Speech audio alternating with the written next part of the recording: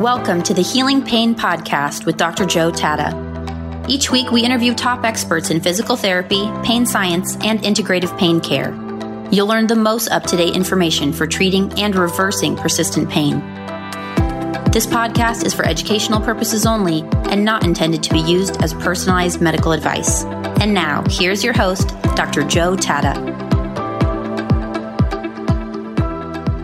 Hey there, welcome to another episode of the Healing Pain Podcast. I am your host, Dr. Joe Tata. As always, it's great to be with you. As you have followed along with each episode of this podcast, you probably got the feeling that I'm a little bit passionate about how nutrition can be used to treat chronic pain and other chronic diseases. I have had physicians on the podcast discussing nutrition, health coaches, chiropractors, nurses, and of course, physical therapists, all talking about how nutrition can impact chronic pain. But as I reflect back on these 140 episodes, the one thing we have not discussed is how to treat acute pain using nutrition and physical therapy. Well, today we're going to cover that very topic when we talk with my friend, Dr. Carolyn Dolan. You may remember Carolyn back from episode number 25. Carolyn is, of course, a physical therapist who combines traditional physical therapy with nutrition to treat both acute and chronic pain in her physical therapy practice. In 2012, Carolyn was experiencing chronic fatigue, chronic pain, chronic sinus infections, and was overweight. Her journey to better health led her to the world of nutrition and to designing a simple lifestyle program with profound potential to transform people's lives. She now shares that today in her physical therapy practice. On today's episode, you will learn how to treat acute pain and inflammation with nutrition, natural alternatives to pain medication using nutrition and supplements, how Carolyn created an innovative and novel supplement for pain that was missing from the marketplace, and her key pillars to her lifestyle program for pain and better health. You can, of course, learn all about Carolyn by visiting her website, vitakinetics.com. That's www.vitakinetics.com. Now, if you're a physical therapist and you're interested in the how-to of functional nutrition for chronic pain, if you're curious about which diet is best for pain, whether you're a ketogenic fan or paleo fan or a Mediterranean diet fan, or you just want to know how nutrition can be used to modulate the inflammatory response from the gut-brain connection or the gut-joint connection, make sure you hop on over to the Integrative Pain Science Institute and check out the Functional Nutrition for Chronic Pain certification. This is a fully approved 36-credit CEU course that I designed specifically for physical therapists and other pain professionals, so you can learn the evidence behind nutrition for chronic pain, as well as the nuts and bolts of how to use functional nutrition in your practice. The course is open today. All you have to do is go to the Institute website and click on the Courses tab and check it out. Okay, without further ado, let's begin with Dr. Carolyn Dolan. Hey, Carolyn, welcome back to the Healing Pain Podcast. Thank you for having me, Joe Tata. It's very exciting to be here. Yes, I'm so excited to have you. I think you were on probably, oh God, it must be over a year ago now, maybe. It was probably in the early days of the Healing Pain Podcast, and we talked about kind of, more baseline nutritional influences on inflammation and things like that. Mm-hmm. I know you've been working on lots of new stuff since then. You've been quite a busy bee doing physical therapy and nutrition and pain and working with athletes and everything. So today we're going to talk about treating acute pain in athletes with lifestyle and nutrition, which I think is so exciting because there are PTs out there like you and I who are using nutrition, but there's few of us. So I'm excited to, kind of dig into the weeds with you. Yeah, about this a little bit. Tell me how you started to kind of let's go way back in time. Mm-hmm. If you think back to when you graduated PT school, what was, I guess, the paradigm that you were taught then on how to treat acute pain in an athlete?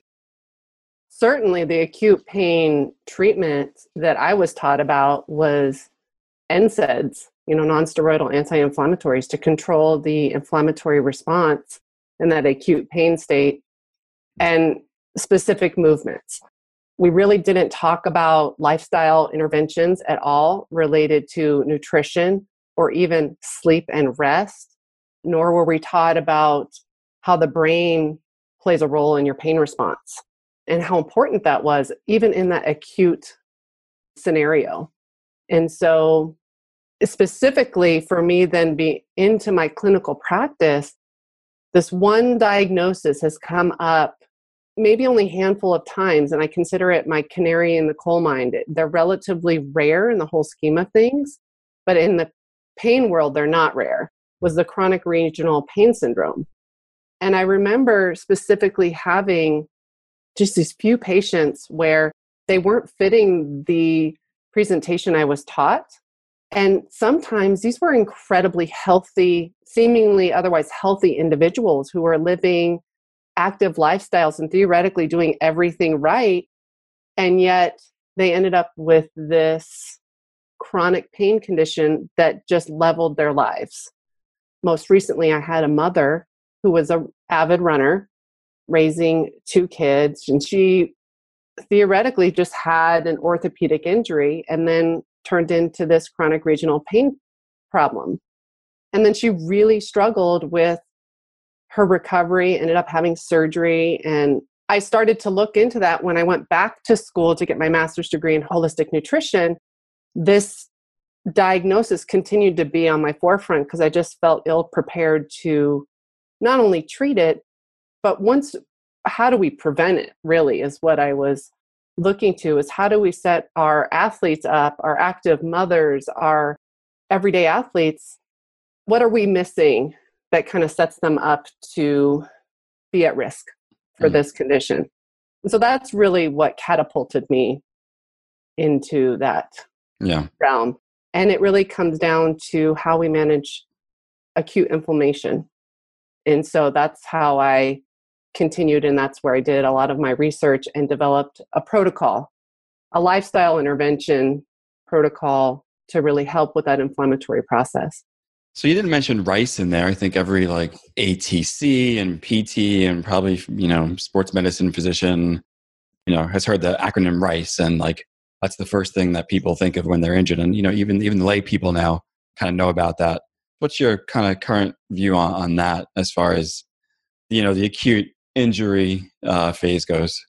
It seems to me that in that acute injury phase, we are always looking at trying to find ways to stop the inflammatory process. And so even RICE was essentially designed to try and stop the inflammatory process, just like the use of Advil, Motrins, non-steroidal anti-inflammatories. We're just trying to stop it. And within my research and really understanding the healing process, I realized that there's one specific cell that caught my attention, and that was the macrophage. And throughout all the healing phases, the macrophage plays an important role, even though it changes its role depending on the stage of healing that you're in.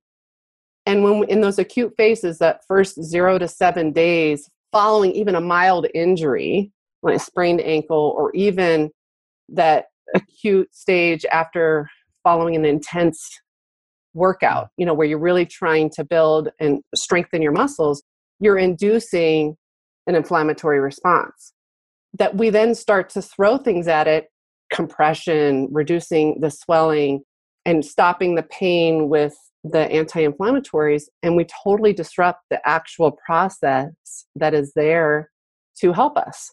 And so when I started to think about, when I looked into the chronic regional pain, they're in this inflammatory state of excess.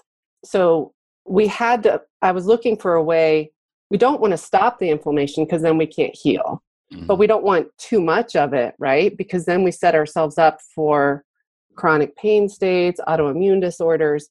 There's this sweet spot within the middle where if we can keep a healthy amount of inflammation, then we can actually repair, build stronger muscles, reduce our risk for chronic pain states. And so that's really where I started to look into all those lifestyle components that we weren't taught about in physical therapy school, right? We weren't taught about nutrition and the importance that plays in that inflammatory state, both providing the basic foundation ingredients to heal. We weren't really taught about the importance of sleep. So, it's interesting when you talk about RICE.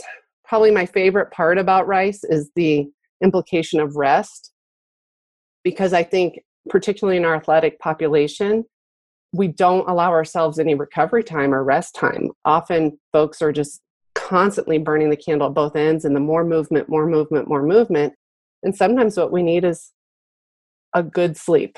right? We just need some recovery time or just a break where we spend time eating nutritious food, maybe meditating, and those lifestyle factors that are so important at simply modulating the inflammatory response.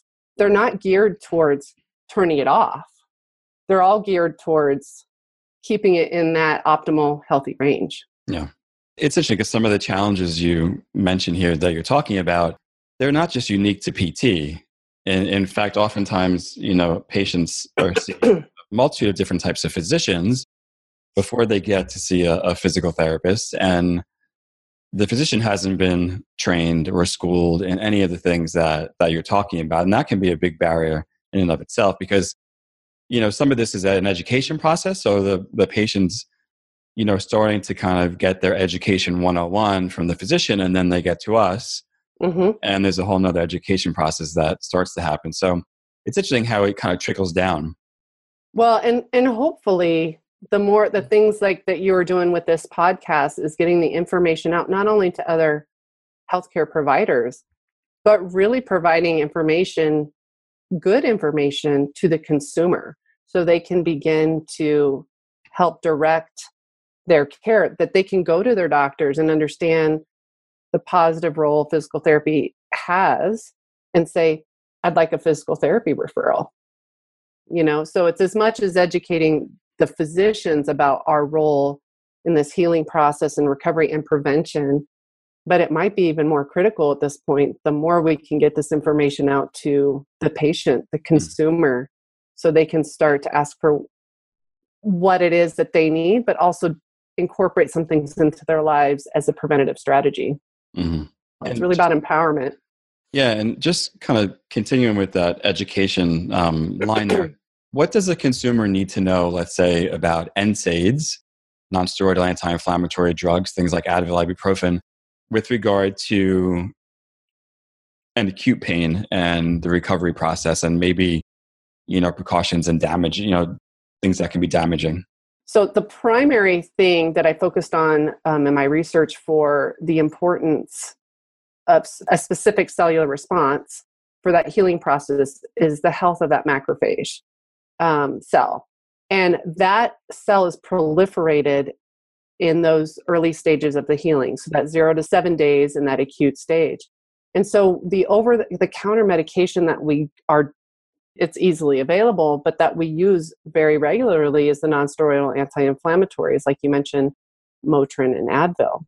And those specifically focus on decreasing the production of those macrophages in that acute stage.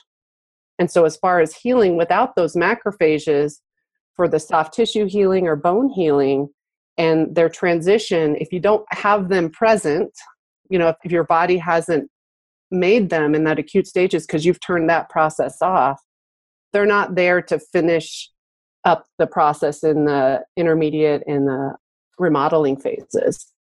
So it's really important that we think about, and the main reason people reach for those over-the-counter medications really is because they're scared of pain, right? They want to stop the pain.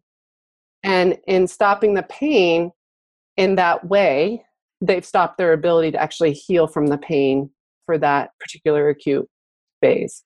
And with the NSAIDs, and although these aren't over the counter, but in my chronic regional pain, patient case scenario, the use of opiates clearly is also a big problem, particularly as it relates to addiction. And it really does nothing to allow or facilitate the healing process, our natural healing process. And do you see that a lot in like the athletes that you're treating, whether they're weekend warriors? Do you see that they're actually being prescribed opiates for pain? Sometimes it depends, particularly, you've seen back pain patients before, and these people feel crippled. They're crawling into the clinic because they just need the right thing, but they often will get opiates because they end up in the ER first before they come to you in the clinic, and they hurt their back from doing deadlifts, right? So it's maybe more rare, and I think this is a different rabbit hole about opiates, but, I think they get more than what they need. That 0 to 3 days for a naive patient is about all you need. And post-operatively, I have a lot of athletes who have torn their ACL and they end up going to get ACL surgery and they end up with this like months worth of opiates when really they just need to be able to get through those first few days. Mm-hmm. So although opiates don't disrupt the macrophage development in those acute stages, as you know, it creates a whole host of different problems related to pain and things like that. So yeah, gut health is a big one. Yes. And is there a pattern of eating or nutrition that you recommend for patients that athletes with acute pain?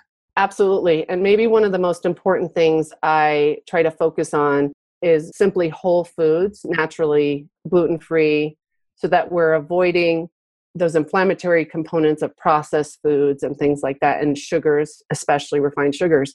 But I do try to make sure that people are eating a serving of protein in those early stages, because that's so important to get those amino acids over trying to just get those things from a protein shake constantly.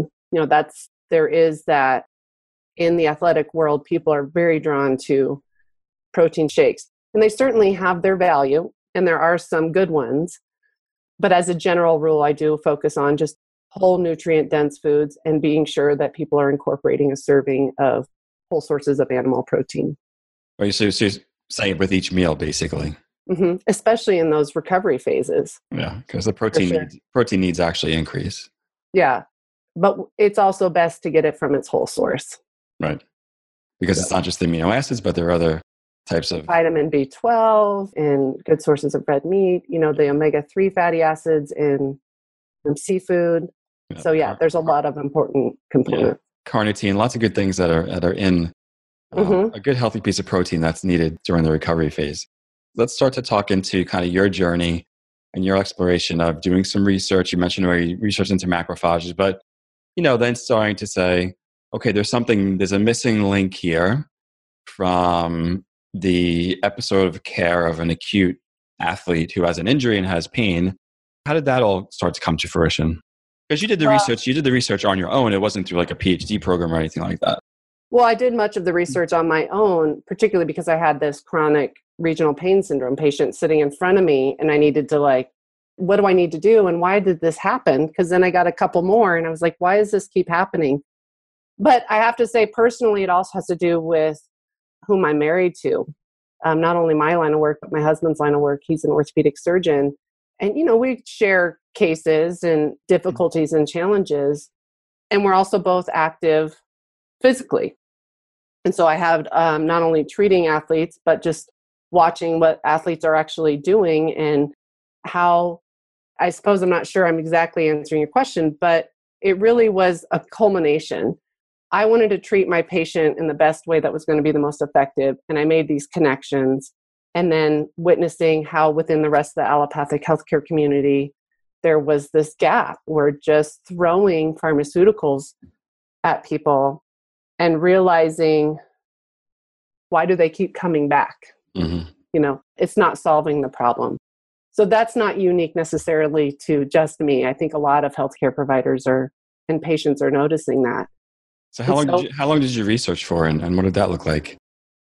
Gosh, the first CRPS patient I had was 10 years ago, is when really this probably all started. So it's been off and on, but really in the past 5 years, when I had a mother come in to see me recovering from a hip injury, and it really just struck me like, these people need to actually get better because they have little people to raise, right? And I'm a mother myself. So I would say it's in the past 5 years that I really started to focus my energies on how we're treating acute pain and how shifting our concept of how we're treating the acute pain will do a great deal of not only reversing certain problems, but as a preventative measure.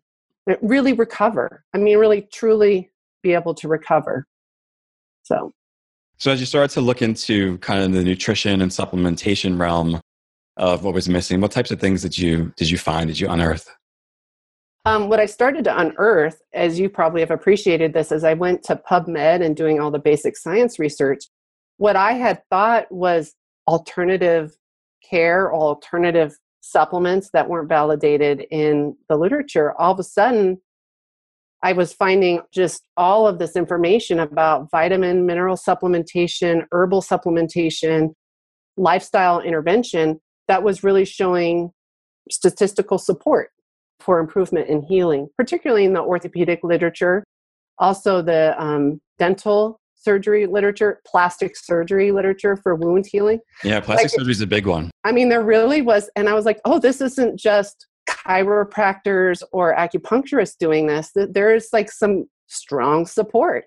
Yeah, there's a lot in the plastics. I've seen it too in the plastic surgery research. Yeah. There's a lot of, when I wrote my book, I came across similar things. And I'm like, how interesting. But it makes sense because obviously you're going to a plastic surgeon, one, because typically you're concerned about how you look and you want to be able to recover fast, and you want to recover with new tissue that is, beautiful and vibrant. Yeah. And I'm like, oh, this is so interesting that this is in plastic surgery. But, it's not just an aesthetic part. Obviously, plastic surgery, falls into the realm of, trauma and things like that. So it's so interesting that that's, informing healthcare in a lot of different ways.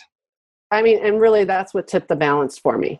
That's when I started really becoming more vocal. When I was starting to see all of the literature and the scientific support of something that I really had thought was non-existent. I didn't get exposed to it in school. And it wasn't in our journals specifically. Now, I think things are shifting now, slowly. Slowly the wheels turn in the PT world, but they are shifting. I think they're shifting more, I would say, in the way professionals are thinking before the actual journals are writing about it, which is kind of interesting because, we kind of, when I went back to school when I went to school in the mid 90s, it was like, well, the research is going to inform your practice. Mm-hmm. And I believe now we're starting to see, because of the internet, because, my podcast and many, many others out there that are talking about these things, it's almost like our practice and our belief system is informing the research, which is really, our testing, our beliefs and our theories are being tested in the literature, which is interesting. Yeah. And it also makes me think, that this is a whole nother topic that I get on these soapboxes about, but our state boards and our national boards, are they behind? If you're at home and you're in PubMed, which you were trained to, read research with a critical eye, cool. You know what a pilot study is. You know what an RCT is. You know what a systematic review is. You know what a single case design is. So you go into literature now, you start to look at these things. You say, okay, well, it's in the literature, but it's not being taught in school. And we know that there's a huge disconnect between literature, school, and practice. Like that triangle is almost like the Bermuda Triangle to me. Yep. Because what's the saying? It takes 20 years at minimum before, from the research or something to validate a significant change to actual practice. 20 years, that's a long time. And I'm finding that it seems like it's probably longer. In some cases. Yeah, longer. I mean, I started doing nutrition with my patients in 1998. Like, and I'm not deep nutrition. It was more things like, skip the dessert, like just to help people with like weight loss, like super basic, like anyone kind of knows that kind of stuff. Yeah. But even that, wasn't even really, kind of poking in. So it's interesting. But, I think when people like you are starting to delve into things and you're like, okay, we don't have 20 years. This mom has CRPS and she wants to get back to running and taking care of her 2 babies at home. Like, let's try some curcumin. Let's see what happens. Yeah. We're not going to hurt the person. Yep. Chances of you hurting someone with, nutraceuticals or vitamin and mineral supplements is extremely, extremely, extremely low. They're probably more. Your biggest risk is it doesn't change anything, right? I mean, that's your biggest risk here, is that nothing changes with the supplement, not that you've injured them by giving them the supplement. Yeah, excuse me. People are more likely to get injured probably by manual therapy and the exercise you're giving them versus the vitamin. But so what types of nutraceuticals did you look into that have shown some support? Well, so it's interesting because I went into the nutraceutical research initially to debunk it. I went in to say, all you need to do is eat well, move well, sleep well, connect. Like, you don't need supplements. You don't need it. And what I started to find with things like curcumin, vitamin D3, probiotics, enzymes, vitamin C, was this plethora of pain reduction, improved healing, gut healing, calming of the nervous system, all of these things. And I would find all of this support. And I said, well, I just validated the very thing that I thought wasn't necessary. And so what I also noticed as a human behavior changes are very difficult to achieve. There's a lot of habit, cultural shifts related particularly to nutrition that become these big barriers that it's sometimes hard to get buy-ins. And there's addictive tendencies for foods, right? So then you're dealing with addiction with specific foods. And so when I was working on this nutraceutical to say it's not necessary, I realized, wow, it's helping even when they're not changing the lifestyle of folks. They're not controlling for food and nutrition. They're not controlling for sleep. They're not controlling for movement or what I call connection and the brain health.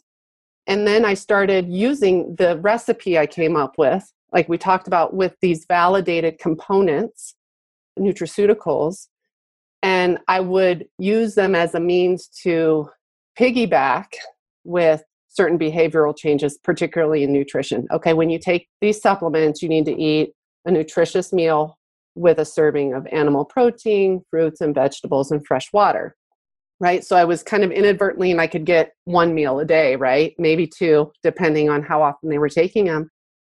And then some people were on board with that, and some people would just take the supplements alone.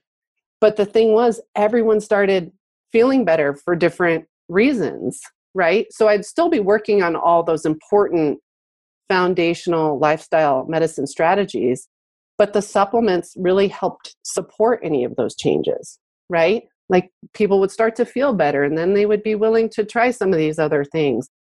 And so, like I said, I went into the nutraceutical research initially to debunk that there would be any need for it. And what I found was a plethora of evidence that supports it being a part of the process of healing, particularly in those acute stages. Or if you think about it, we're constantly in a state of repair and remodeling, just living our lives, right? So we'll always have a state of remodeling for whatever reason it is. So it became something that not only would I use in those acute injury states, but that I had folks who were taking it every day, and including my husband and I. And we realized that this was just this support to normalize our recovery process, our natural inflammatory process on a regular basis. And if we worked out hard, we upped it a bit, right? Just to give us that extra support.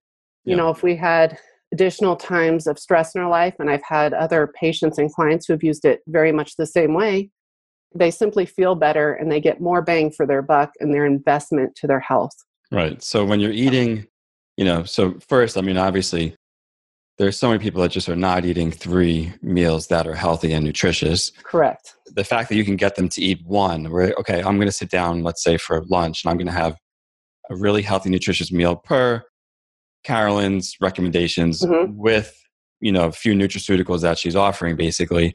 That right there is actually a huge behavior change, because if you look at the research, like you mentioned, if you look at the research behind diet and behavior change, and if you look at the research behind people who actually have to take like life-saving medications for things like their heart or for cancer, the rates of people being non-compliant with them are huge. Yeah. That's for someone's, safety of their life, so to speak. So the fact that you can kind of work that into a plan and make them change is huge. The other thing that I think a lot of practitioners who aren't so well versed in nutrition is that when you take supplements every day, you're building a metabolic reserve for yourself, and you're helping your body be more physiologically resilient to what might come up. Meaning, if that day you decide, okay, instead of a 20-minute workout, I'm going to do a 40-minute workout today. So boom, you've all of a sudden increased your exercise. Which is an acute inflammatory trauma, right? Because you get small controlled. Yeah, small little tears in your muscle. Your body has to come in and repair and lay down new muscle tissue, but it's a small inflammatory process. Or you've been doing great for the whole year. You've been healthy, and you kind of feel great. And then the holidays come, and one of your kids is sick, you get sick, plus you have all the holiday like stress of things going on, your body's going to use more of its store. It's going to use more of its nutrients. If it has something to replenish itself with rapidly, both through food and maybe through supplements to support that, it just makes more sense. Yeah. It really allows you to be more resilient through that. And I think that's where the big shift came for me, is one, when I sought to research the supplements to disprove nutraceutical use, I found that I then proved that they are supportive even without changing anything else. I saw that it was helpful for shifting behavior, even if it was only once a day, and I would try to get it twice a day, right? That it would help people shift a little bit in providing one minor shift to provide that resiliency and the foundational products that you need, the amino acids and the proteins and the antioxidants and the fiber, all of those things that promote healing, gut health, brain health. And then I saw clinical changes. I mean, I would watch people have full knee reconstructions and use 1 to 2 opiates, and that was it. And then they weren't taking pain medicine, and they would heal up phenomenally well. Or people who were, just doing, like you said, they were living their active lifestyle and their fitness routines, and they were able to handle the life stressors better. I have one client who's going through just a significant life stress, and it's not one that she can simply remove herself from. She has to sustain this for a while until things get better. Yeah. And it's allowed her to basically continue to function without getting derailed. Yeah, I just had this exact conversation with a PT colleague who does not integrate nutrition. And we were talking about a client who I have who, again, is going through, life problem that we all go through sometimes in life, that we all, wind up in places that are really tough. And it's affected her sleep. And she's doing everything. She has a healthy diet. She exercises moderately. She keeps a schedule. She's off her phone. Like, she's doing everything she really possibly can. She meditates in the morning. She's checking off all the major boxes. So I gave her I said, just try 1 milligram of melatonin before you go to about 40 minutes before you go to bed. See how that does. And my friend was like, why? You really need to do more like lifestyle education. I said, there's a time and a place for counseling on lifestyle. If you're sitting down with that client and they're like, look, I've done all these things. Yes, thank you. Thanks for double checking this with me. I've done those. Just so you know, I'm going through whatever it is, a divorce, and it's nasty, and I'm not sleeping, which is causing my neck to really hurt. Yeah. And, as a clinician, you're putting these things together. It's like 1 milligram of melatonin in a relatively healthy individual who is on any other medication, so you don't have to worry about side effects like that. It's fine. I think one of my biggest goals is to help clinicians understand that people are coming to you because they're looking for a solution to their problem. They want help. Yeah, we all come to the table with, a bag of tricks that we've been given. And now it's your job to keep adding to that bag of tricks as you become a seasoned professional, and then use them in the most effective way, both through research and both through what you see in clinical practice to help your client, which I think you have done, really beautifully. I know you've started to segue that into your own line of nutraceuticals. Can you tell us a little bit about that, how that came about? Well, so the original way I was using it was rather expensive to maintain the quality, and I had all the separate pills in a little packet. And so it became difficult both from a cost prohibitive standpoint from the consumer point of view, but I had difficulty finding a supplement company that could provide the quality I was looking for in the form I was looking for. And so you put everything into one pill, so to speak. So I have the 5 components into one pill because the convenience factor is huge. You're going to improve your follow through with a patient if it's convenient. Yeah. So with this VitaKinetics line of active recovery blend, I was able to work with a company and we got quality ingredients and putting it into one pill. So it's one bottle versus having 5 or 6 separate bottles on your countertop. You have one bottle. And in doing so, I also am keeping the cost in line with something that I feel is much more doable for patients. So I'm really excited about that. And I was going to, like I said, originally I was going into the nutraceutical part to disprove its need. And my goal with this is really to make it available, because if it's not available to the athlete, the mom, the dad, the professional working, then you're going to be much less likely to do it if you have to worry about 5 separate bottles. And so I'm really excited about the VitaKinetics line. And just tell everyone where they can learn more about that. They can learn more about it at vitakinetics.com.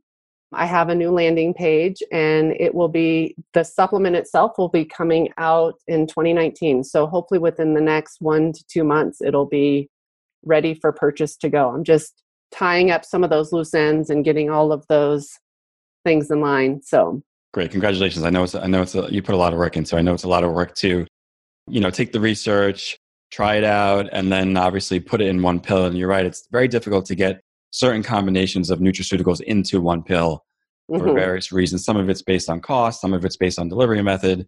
You did a lot of work. So congratulations. Thank you. Let's dip our toe into a little bit of a place that might be a little uncomfortable. What's the allopathic community's response been to some of the innovative ventures that you've really have taken on? Well, as I have shared with you in the past, I've done a lot of soul searching with understanding their rejection of it. I had tried to approach my husband's orthopedic surgery group, who responded very much so. It wasn't just a no thank you or even a concern about, I was expecting the allopathic community to be concerned with the scientific support and literature. And much like you mentioned earlier, it really seems to be more about a belief system than it does about the evidence-based presentation. And that I wasn't truly expecting.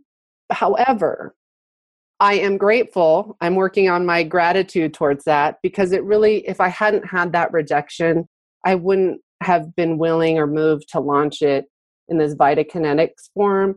I wouldn't have been forced into that creative space. How can I make this better, more affordable, convenient? Because I want this available for myself, because I use it, right? But also for patients, clients, active athletes, parents. And so with that, rejection has sent me on this trajectory that I am grateful for. And that if that relationship with allopathic healthcare ever shifts or changes, I will have something. This will be here. Right. It is. It's shifting already. Yes. It's just that big boat is slower to shift than some of the other ones out there. But I am noticing that there are healthcare providers that have also, while I was experimenting with it, saw like a chiropractor here in town who works also closely with a spinal surgeon. They're anxiously waiting for it to be available again, because they witnessed how dramatically it helped improve their recovery times. And, I have active athletes in the CrossFit world, in the fitness community, who are also anxiously waiting, because they also have experienced how it's helped them in their recovery phase. Cool. I love it. So it's super exciting, I think. Yeah. So like you said, it's been a challenge with the allopathic community, but I suppose without that challenge, it wouldn't have launched me into. Yeah. And I think from a business perspective, it forces you to find the pool of people that are hungry and are looking for that type of solution. They're definitely out there. They listen to this podcast, and they follow my podcast and other podcasts like these for that reason, because they've been down certain routes that haven't worked for them. And they're looking for, okay, who out there is looking for new keys to the success that all of us wish to have as far as like our health and vitality goes.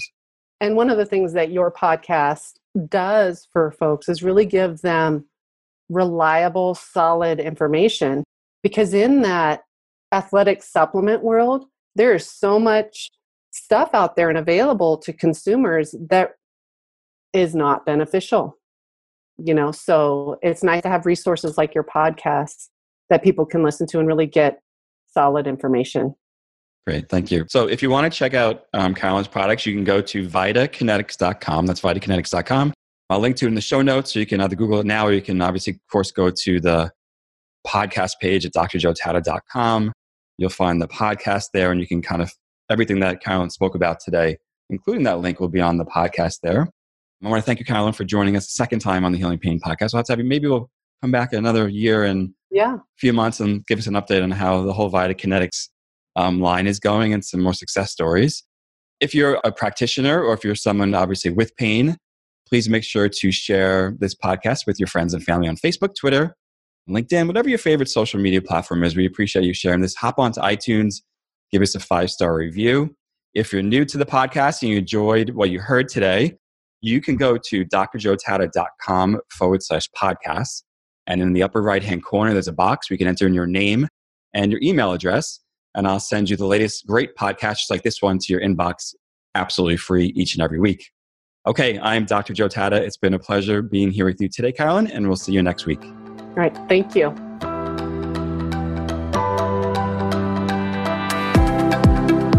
Thank you for listening to the Healing Pain Podcast with Dr. Joe Tada. To subscribe to the podcast and learn more, visit integrativepainscienceinstitute.com. That's integrativepainscienceinstitute.com.